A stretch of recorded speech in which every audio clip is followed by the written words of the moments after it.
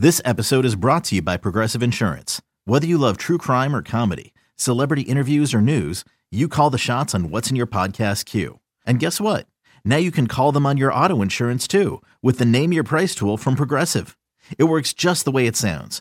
You tell Progressive how much you want to pay for car insurance, and they'll show you coverage options that fit your budget. Get your quote today at Progressive.com to join the over 28 million drivers who trust Progressive. Progressive Casualty Insurance Company and Affiliates. Price and coverage match limited by state law. When you need mealtime inspiration, it's worth shopping Kroger, where you'll find over 30,000 mouth-watering choices that excite your inner foodie. And no matter what tasty choice you make, you'll enjoy our everyday low prices, plus extra ways to save, like digital coupons worth over $600 each week. You can also save up to $1 off per gallon at the pump with fuel points. More savings and more inspiring flavors make shopping Kroger worth it every time. Kroger, fresh for everyone. Fuel restrictions apply. Stay the course here. The trick here will be, we're going into really 2 games in, 14 days or whatever. That's more of a trick than anything else. But I know this, the most important game is this one coming, and it's the Giants. And so we got to do whatever we need to do to prepare for this one and worry about, Thanksgiving after that. Welcome back to BetQL Daily, presented by BetMGM with the Joes and Aaron Hawksworth on the BetQL Network. Welcome back. BetQL Daily right here on the BetQL Network, presented as always by BetMGM. Joe G, Aaron Hawksworth with you on a Wednesday. Ton to get to the rest of the show, including some NBA big picture stuff. We'll look at latest line movements around the NFL for week number 11 as well. Right now, though, we go back to the guest line, the GetMyPhoenix.com guest line. Joining us, Ben Brown of Pro Football Focus. The Phoenix is a revolutionary technology helping men all across America get back to their best in the bedroom. Visit GetMyPhoenix.com to learn more. Ben, let's start with a team that I doubted for a while. I doubted the quarterback, really, since he came out of college. But, man, the Miami Dolphins look like a good football team right now. That offense is humming. We were giving Tua in the last segment some credit here. He's moved up to 5-1 for the MVP. And saw that you posted about the non-quarterback war that they're getting. It's not just Tua who's playing well. There's a lot there. How impressed are you with the Dolphins, who right now look like they have a chance to capture the AFC East? Yeah, I think that, we've talked about this a little bit prior, but, obviously like the impact of quarterback and passing and everything else does seem to be down in 2022. But I think that actually kind of creates an emphasis on the teams that are still doing that well. And I think that, if you're looking for the number one example of, the best passing offense in the NFL right now, it is very much the Miami Dolphins. So I think, just from that perspective, they are a team to buy into, but they're also, not only playing really well from a passing offense perspective, but, defensively, I think they're kind of starting to finally get some guys back in the secondary and healthy. I know Xavier Howard's a guy that has kind of had the groin injuries. They have lost a little bit, at least as far as depth at that position. But I think if they can kind of at least shore up the back end of their defense as well, they have more than enough offensively, I would say, to compete with anybody in the NFL. I think it definitely speaks to, the ability of Mike McDaniel to not only maximize Tua's strengths and overall strengths in that offense, but also to kind of press at the right spots and in the right situations. And I think that, from his 4th down decision-making to everything on through, he has been, a legitimate, I would say, coach of the year candidate from my perspective. So I know it's hard to, kind of divide out the share of why they're successful, and maybe people aren't giving Tua as much credit as he deserves. But I think overall, when you take the entire sum of their parts together, they very much, I would say, look like contenders in the AFC. And I think that, we're probably all starting to realize that a little bit. Maybe it's, a little bit later than what we expected, but I don't think they're as far behind the Chiefs and Bills as what we once all thought, I would say. Ben, your mustache game is on point today. It's coming through. Good. I know. I'm trying to switch out I think Tom Hardy has a couple decent, mustache picks out there, but I'm trying to, remake my image a little bit, at least for Movember or something like that. I love it. Let's talk about the Commanders. They're riding high after that victory, feeling themselves a little bit here in Washington. And now they could have a quarterback controversy, as Carson Wentz could be activated off IR. Ron Rivera says he's torn. He's going to talk to the players. It's all about the team. It makes me think, okay, he's going to ride with Taylor Heineke, but what's your assessment here? What should Washington do? 3-point favorites at the Texans this week. Yeah, I mean, I can look at it. I think you can look at it from two angles, right? And I think that, when we look at Taylor Heineke specifically with some of the, the traditional stats, PFF grades and those sorts of things, he has, I would say, not been great, right? And I think that they have kind of, at least done it, especially from in the win against the Eagles, and in somewhat unsustainable ways, right? They got a lot of, third and medium to third and long type conversions to kind of move the chains. I don't think they were really playing, all that effective offense, even in that matchup, in that victory. But it seems like, the things that we can't measure, things like, belief or whatever you want to say, at least as far as like leadership in a quarterback, trust in him, his willingness to actually just throw the ball up to, Terry McLaurin and allow him to make plays downfield. Like, some of those things I would say are hard to measure. And if it seems like, the team is moving much more in unison with him at quarterback, I think it would be a pretty big mistake to go back to Carson Wentz at this point in time, because I don't think he gives you, a whole lot more than what Taylor Heineke has been able to show. So if it's rallying the guys and they're, playing hard and everything else, I think Heineke is kind of the right person for the job right now, it looks like, in my opinion. Ben, last week we kind of talked through potential teams in the NFC that are down, because the NFC felt kind of set with the playoff teams, the 7 teams that are probably going to make it in, and that might still be true. The Commanders certainly have a case that they could jump in, but if not them, 2 teams that won last week, the Green Bay Packers, they got a game Thursday night, and the Detroit Lions. I know you've been on Restore the Roar. That Lions schedule really feels light. Now, this week's a big one. They go to the Giants, but they have the Bills looming on Thanksgiving, so they need to win this one, because they'll probably lose the Bills on Thanksgiving. But do you think this Lions team, with 2 wins in a row in their back pocket, could make a run in the second half? I just keep looking at a schedule that includes a lot of teams they should compete with. And the Giants on Sunday, I think they could be in that game against a good Giants team, but not an overwhelming Giants team.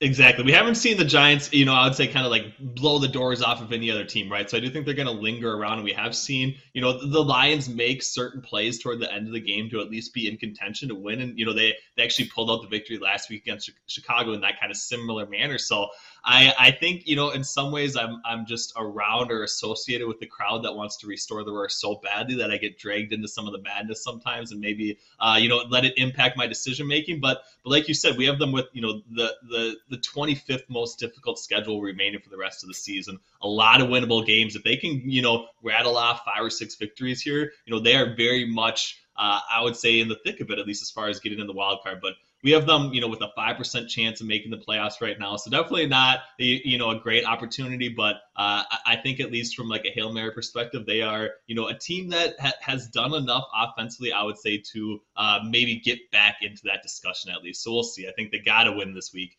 against the Giants, kind of like you said. I think they match up pretty well against them. And if they do that, who's to say that they can at least, live up to some sort of very lofty expectations that we had for them in the preseason. Speaking of lofty expectations, the Rams have really fallen off since last year. Now you've got Cooper Kupp going to miss some time with that high ankle sprain. How do the Rams overcome this? 4-point underdogs at the Saints. Is there a side, total, prop you might be looking for in this game when the props come out? Like, where do you go? How do you rate this Rams team now? Yeah, I mean, it's really tough, right? I think that, the one semblance of productive offense that they had was, Cooper Kupp, a little bit on scripted plays, but then also like breaking a couple, big plays after the catch, but they haven't had anything outside of that, right? So I think, buying into them against a team that I still think is, pretty good defensively, especially when they have, all the pieces in place, guys like, Marcus Lattimore, those sorts of situations. If those get resolved for the Saints, it's hard for me to want to back the Rams in this particular spot. So I don't know. I think that, if I'm looking at it from a props perspective, the one reason why the Rams again have been successful offensively was because of Cooper Kupp. I think that, without that security blanket, we are looking at, 1 or 2 plays that I think Matthew Stafford's going to have, one of those boneheaded type decisions, especially if he does, clear concussion protocol and everything else and is playing in this matchup. So him to maybe throw an interception would probably be, I would say, my favorite prop bet once it's released here on Sunday. Ben, a game I can't wait for on Sunday is the Jets at the Patriots. I feel like the winner, we got to really start talking about that team maybe taking off and becoming a playoff team in the AFC. The loser, it might be a little more of an uphill climb. What do you think of this game? We saw it 2 weeks ago. We just saw this, and the Patriots won Though I think the Jets probably walked away from that game and said, we should have won that game. We gave it away. Zach Wilson was bad. And what I worry about for the Jets this week is you look at Zach Wilson against Bill Belichick in his short career, it's been a disaster. Do you think the Jets could go to New England this week and beat the Patriots? The line is about 3. It was 3.5, so I guess it's coming towards the Jets here. What do you think of this matchup, Jets-Pats? Yeah, I think, the Jets kind of, I would say at least, didn't really take it to the Patriots in the first half of that game, but were very much, I would say, in control of the matchup. Probably should have won, like you said. Let a few things slip by. I think I think back to kind of like the play at the end of the first half when the Jets probably should have scored, a touchdown or at least a field goal. They would have been up, I think, like 13-3 or even like 17-3 at that point. Had the interception. The Patriots end up getting that, the field goal at the end of the first half to kind of push it to 10-6, and then from there, the Jets really didn't do a whole lot offensively until the fourth quarter, but. I think the Jets still match up somewhat well. I think there's probably too much emphasis on, Bill Belichick, being this guy that can completely shut down Zach Wilson. I know he had 3 interceptions, but, 41 pass attempts. I think he had like 350 some passing yards. So he was somewhat effective. They did break some, pretty big plays in the passing game early on. I think we're going to see that once again. And as long as Zach Wilson doesn't make some of those really poor decisions, I think the Jets are, the much more talented team in this matchup. And I think that, the spread kind of moving in their direction from, 4.5 on the look ahead up to 4, down to 3 now. I think there's a lot of people probably buying into the Jets right now. So I think they are probably the correct side. And I would probably play them more, on the money line than the spread right now, given where the spread is currently sitting at. What about tomorrow night, Thursday Night Football, Titans at Packers?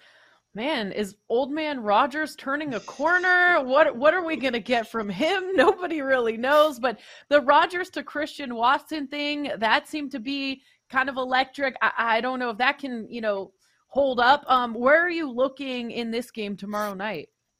Yeah, I don't know if I've handicapped, I would say, Aaron Rodgers correctly for the last like 2 or 3 seasons right now. It makes me nervous, but I think we see a little bit of a retreat back to where the Packers were at, especially offensively early on in the season. So I think it's a game that, the Titans once again kind of control, play the clock management type situation, get Derrick Henry going early. If he breaks one of those, big type chunk plays, from a rushing perspective, I don't think we're going to see the Packers have enough offensively to kind of overcome that. I know the Titans are pretty banged up defensively, but it does seem like Jeffrey Simmons is going to be able to probably go here after missing last week's game. I think that was kind of a big reason why, the Titans had a little bit of a defensive breakdown last week. So I think they're back to where they kind of play from. And I think if, when the Titans get up in our head right away in this game, it's going to move pretty quickly. And we're just going to not see Aaron Rodgers be, effective enough or hit a deep shot to Christian Watson in order to kind of win this game. So give me Titans +3. I'm not sure.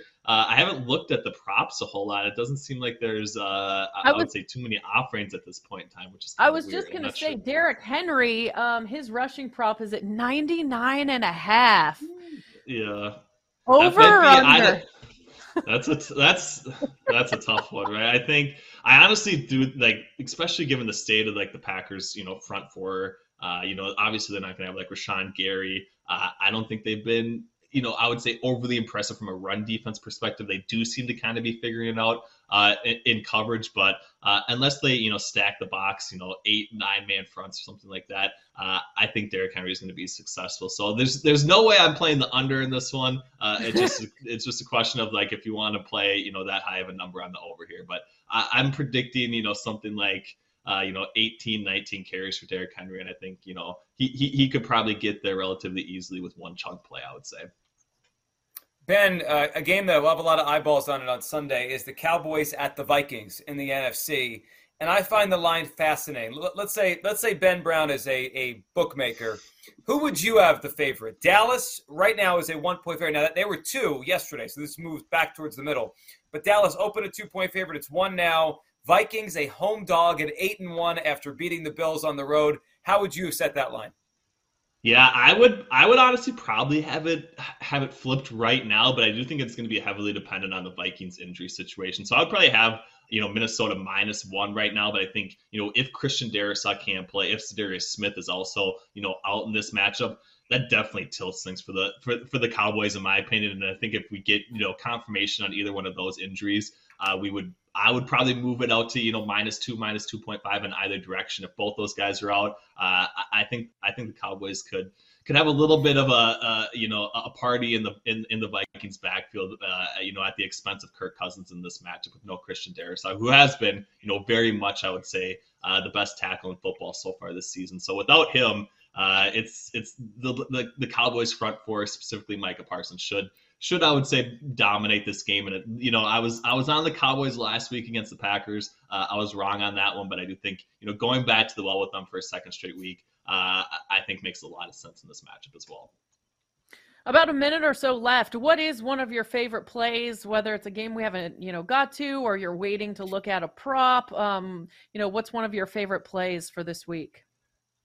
Yeah, this is it is a good question. I know I should always be prepared, but I do kind of like the Bengals, coming off a bye. I know, Ja'Marr Chase is still out of the fold, but the Steelers are a team I think are kind of in complete disarray. I think when the Bengals kind of figure it out, especially offensively, and do give Joe Burrow enough time, they are still, I would say, very much in that second tier of the AFC team. So, them winning outright, I know you don't usually want to play like a heavy minus price, but them or I'm -4.5 on the spread, I think are probably my two favorite bets this weekend.